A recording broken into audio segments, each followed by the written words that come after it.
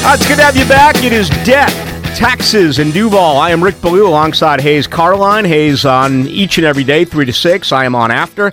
Hayes is our beat writer for 1010XL and 92.5 FM, and I am the sideline reporter. What's up? What's up, man? We made it to episode 2. Man. How about that? Tell you what, the reaction after the first one was something. Yeah, love it. Appreciate everybody that listened to it, and it was certainly an experience, and excited about moving on to the sequel. Yeah, it's going to be a lot of fun. We do this each and every week. It's brought to you by our good friends over at Patriot Roofing. Whether it is your home, it is your business, they're your one-stop, the very finest and the latest brands, and obviously you want something that is safe as well, so make sure you contact Patriot Roofing. Yeah, they are great, and we certainly appreciate that, and appreciate our friends from the law office of Stephen Doty. Stephen is such a great guy, huge Jaguars fan. Really appreciate his support. If you're going through a bankruptcy, you're going through a divorce, any family law matter, Stephen Doty is your guy. You can reach him at 416-8328. All right, let's get after it. I liked your piece this week on re-signing Cam Robinson. I think you and I would both agree that it is the most important decision that this organization has to make, obviously after Trevor Lawrence, which you and I believe is certainly going to take place. Let's begin with your thoughts on it. And for those who didn't read the column, you can just go to 1010XL.com, but you believe they need to re-sign him to a long-term deal. Yeah, and these, Rick, I know you're like this too. To me, these are the fun topics, the fun things to write about, because it's a 50-50 call. I mean, I can see the other side of the argument. It is a tough dilemma in terms of what the Jaguars should do. And for me, it comes down to this. I think Cam Robinson's going to play better than what we've seen. He's 25. He's got 50 career starts when you count the playoff games. I'm not ready to throw that away yet. I still believe that he's dealt with a lot of instability when you look at all the quarterbacks that he's had to block for. Bortles, Minshew, Foles, Luton, Glennon. You look at the offensive coordinators he's had to work under. Nathaniel Hackett, Scott Milanovic on an interim basis, John DeFilippo, Jay Gruden. There just has never been any stability, and hopefully that is now here with Urban Meyer and Trevor Lawrence, and hopefully they will start to win. So I still believe Cam Robinson has better football ahead of him than what we have seen. And my problem with the tag is I just feel like if you tag him, first off, I don't think he's played up to being franchise tagged. I agree with you there. Into a stratosphere transition tag of money. Yeah, so now you're talking about the transition tag, and you know the difference there is really not. I was thinking it would be like $3 or $4 million. Right. Fairly substantial. It's one. It looks like it's going to project to about $1.5 million difference in salary cap savings. Well, that's not really. To me, $1.5 million is not all that substantial, and even with the cap being reduced. So I don't think tagging him's the right call. And the question that I have is, if you tag him and let's say he plays really well, yes, now you're really stuck. Whereas I'd like to see a 3-year deal come in at roughly probably $11-12 million a year is sort of what the projections have him as. And just for comparison's sake, Trent Williams is going to be somewhere in that $18 million to $20 million range. So again, for me, and again, a part of this is, does Cam Robinson still want to be here? I mean, he's got to want to be here. But if he does, I'd love to see Cam Robinson on a 3-year deal, because I think there's another level he's going to hit. What about you? Well, it's interesting because if you can get him 3 years, $11 million per, that really is a convenient deal for this team. It's almost one that you could make a point that is somewhat of a hometown discount. I'm not as high on Cam Robinson as you are, and first off, I'm conflicted here between tagging him or going in a different direction. Now, tagging him would be worrisome for me for the simple reason won't be around during the offseason, won't be here during August. You got your franchise quarterback in Trevor Lawrence. You got the most important position on the football field outside of quarterback as your left tackle. So getting to know him, the relationship, the cadence, the understanding, the patterns, all that is lost because he's going to hold out. Franchise tag guys do. So that is a risk for me. That is a reason why looking at a franchise tag, I'm a little bit leery about it. But I just don't believe he's earned big money at left tackle. Now, if you can get him for $11 million a year, as you stated, okay, that's a little bit different. That gets me thinking a little bit. But I'm kind of one of those who believes his camp's going to ask for $14, $15 million a year. And if it's a 3-year deal, again, that's a good thing. What if he wants a 4-year deal? Has he earned it at this particular point? The guy was out of shape a couple of years ago, tore his ACL. Hell, he came out of a game this year with a wrist injury. I wonder about giving him the bag.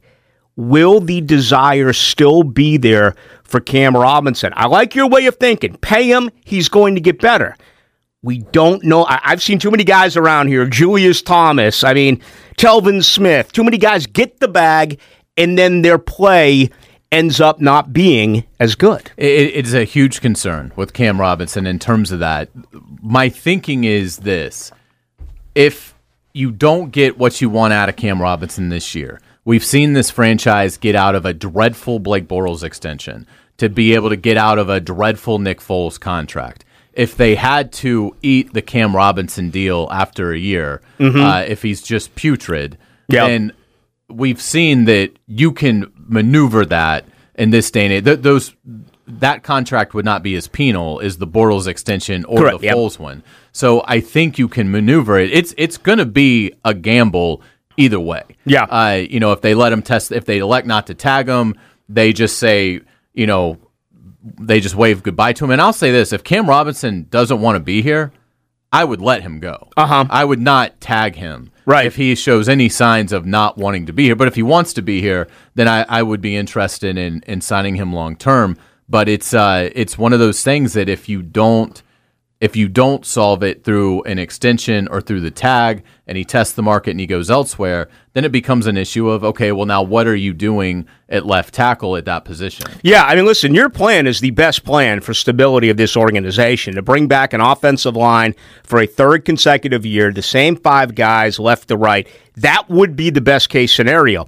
I just don't know if he has earned the price tag that he is going to be asking. And then you got to turn around and say, all right, well, then what do? Do you spend money, try to get one of these 33-year-old left tackles who's going to be available via free agency? Trent Williams is going to cost $18 to $20 million. We'll see if in the next 2 weeks he ends up getting tagged by San Francisco. You know what I think is an interesting possibility, and I don't know if left tackle will fit into the position. It may be somewhere else, like perhaps a corner or maybe a wide receiver. But the Jaguars, outside of, I guess, the trade a couple of years ago, how come I can't think of his name, the running back from Cleveland? Carlos Hyde. Carlos Hyde. We gave him a 5th-round pick. The Jaguars have done a nice job over the years unloading guys for picks.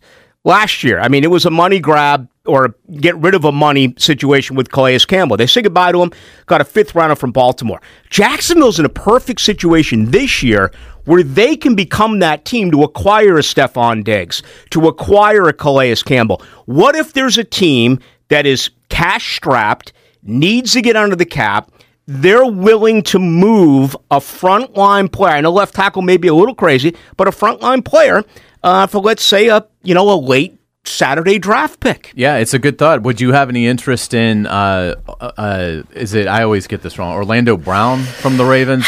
There's the right tackle that now wants to play left tackle. Right. Here's my problem there. Big guy, loves to eat. Enormous guy. But he's a right tackle who played left tackle. Obviously, they're set there at that particular position. He's really going to want to get paid again. I've heard kind of mixed reviews on him. I don't hate it. But right now, that would not be my first option either. I would try to go elsewhere for a left tackle. I would love to have Trent Williams. I just don't know if he's going to be available. Right. And you put a franchise tag on him in San Francisco, he's going to go crazy. He missed a year a couple of seasons ago in Washington, D.C. If not, then you're talking about, this is a very deep class as far as the NFL draft is concerned. I know that presents a totally different problem. Do you want your franchise quarterback to be protected by a 21-year-old left tackle? Yeah, it's certainly a conundrum. And with Trent Williams, I could be wrong. I don't think he can be tagged.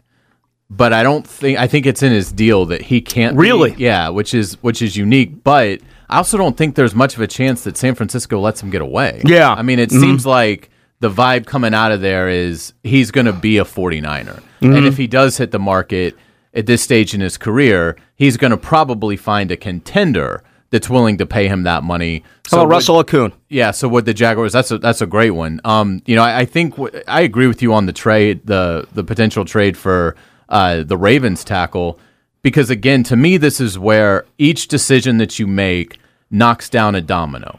And is that good or bad? Well, in this case, I'd rather have Cam Robinson at 11, 12 million and keep my 25th overall pick in the draft and have that $7 million extra that I can now maybe go upgrade at nickel corner for DJ Hayden, who isn't expected back, versus if I make that trade and I acquire the Ravens tackle, okay, now I'm getting him, but I have to easily give up the 25th pick in this draft and probably more, and I have to pay him $18 to $20 million. So to me, it's one of those things where I agree with you. That's not the route I would go either. If it comes down to it and Cam Robinson doesn't really want to be here, or George Warhop and Urban Meyer get together and say, we don't think that it's in our best interest to retain him, to tag him or to sign him to the kind of money he's going to want, it gets really interesting. And your thought is a good one with the cap coming down. There could be a starting left tackle that maybe a team is ready to move on from for a pick. Yeah, I mean, high-priced guys. The former Gator, Trent Brown could be available. Right. Nate Solder, New York could be available. I mean, these are expensive guys, but, I'm just throwing it out there. I'm wondering, who could end up becoming available. The cap is going to be down probably somewhere in the neighborhood of around $15 to $16 million from a year ago. You're listening to Death, Taxes, and Duval. That's Hayes Carline.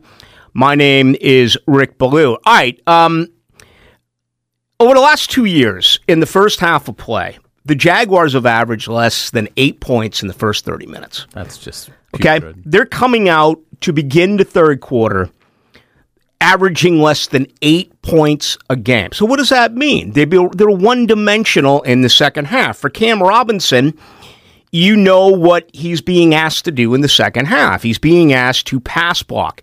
Defenses can pin ears back and go after quarterbacks around here that have been far less than adequate. So I do understand that side of it, of can Cam Robinson get better with better coaching, a balanced offensive tack, finally, a decent offensive scheme. Every single year we hear this is going to be the offensive scheme. This is going to be the one. And it isn't. So all of these ideas, all of these situations could present a serious argument that Cam Robinson actually is the guy. But for me, I've yet to see it.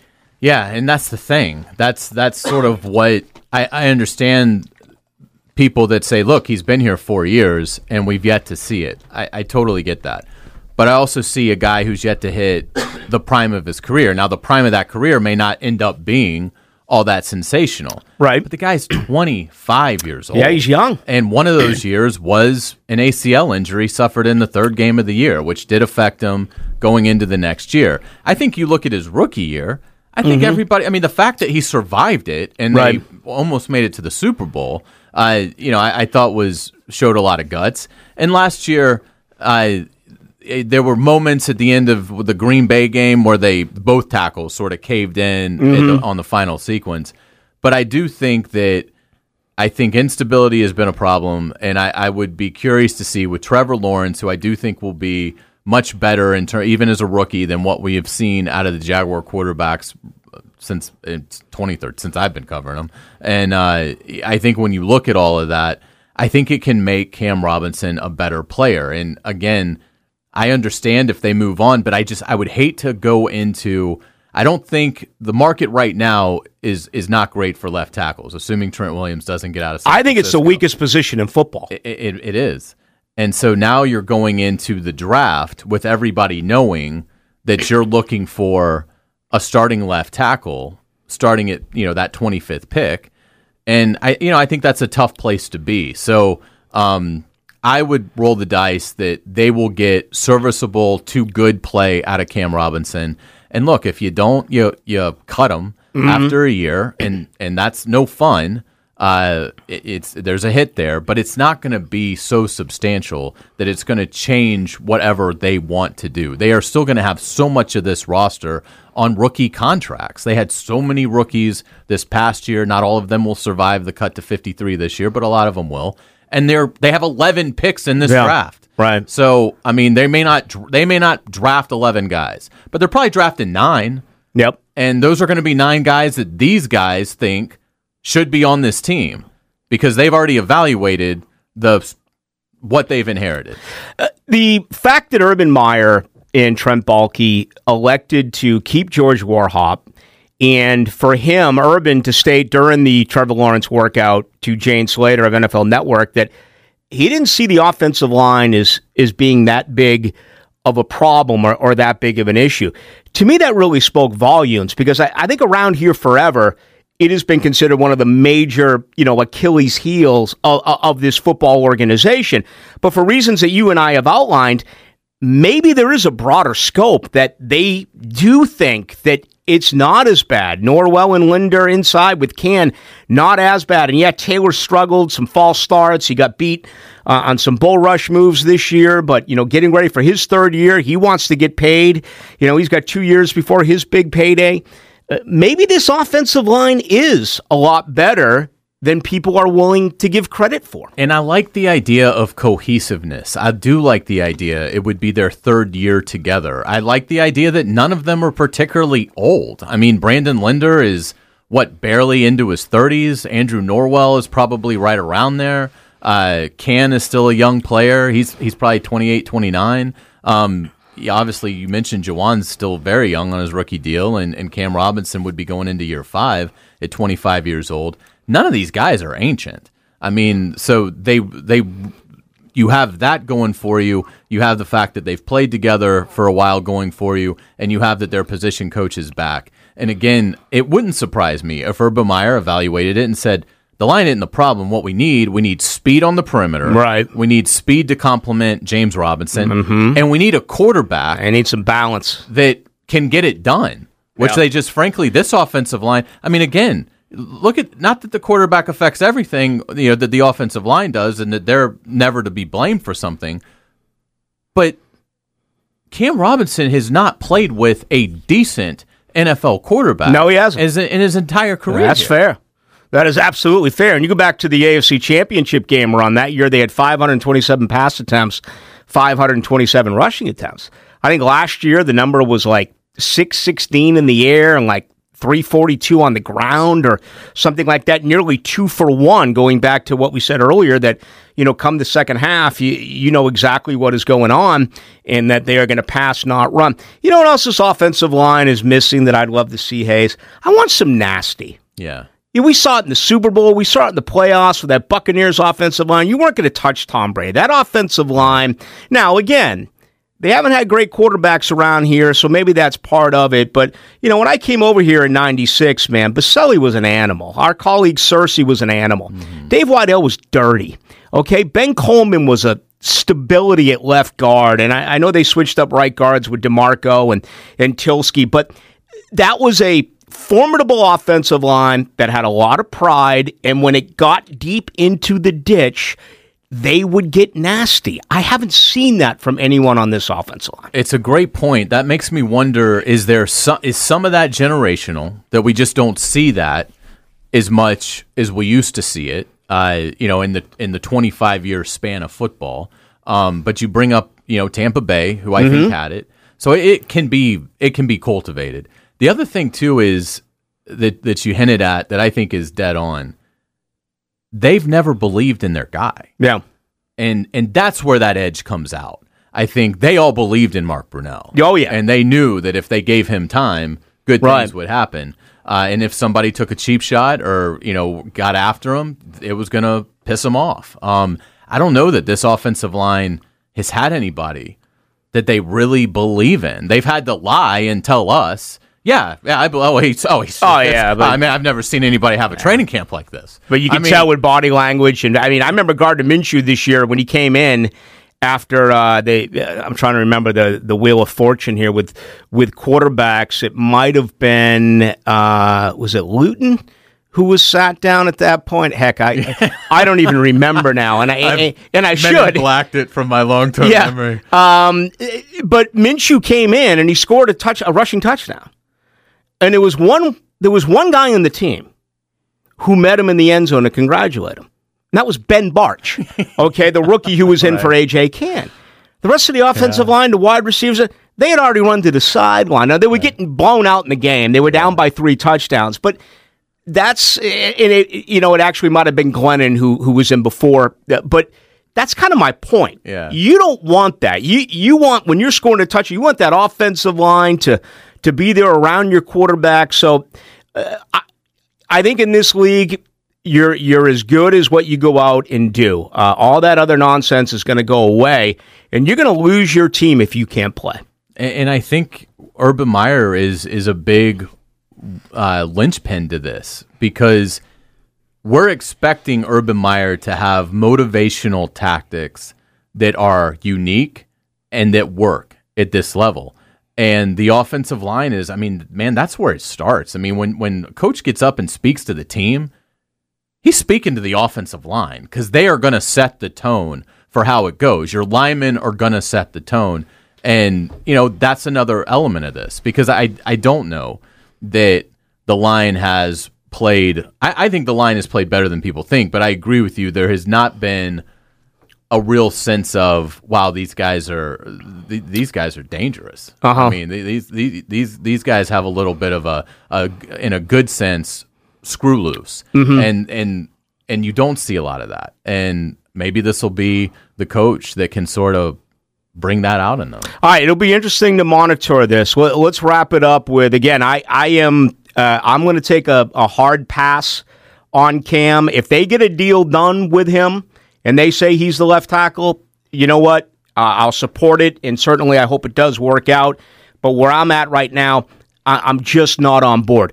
As far as negotiations, okay, the window opens up on what, the 15th? That 48-hour tampering period or legal tampering period, then it starts on the 17th. So that's about 3 weeks away. The draft is, I think it's 7 Thursdays from tomorrow night. That's right. Okay? Yep. That's getting closer.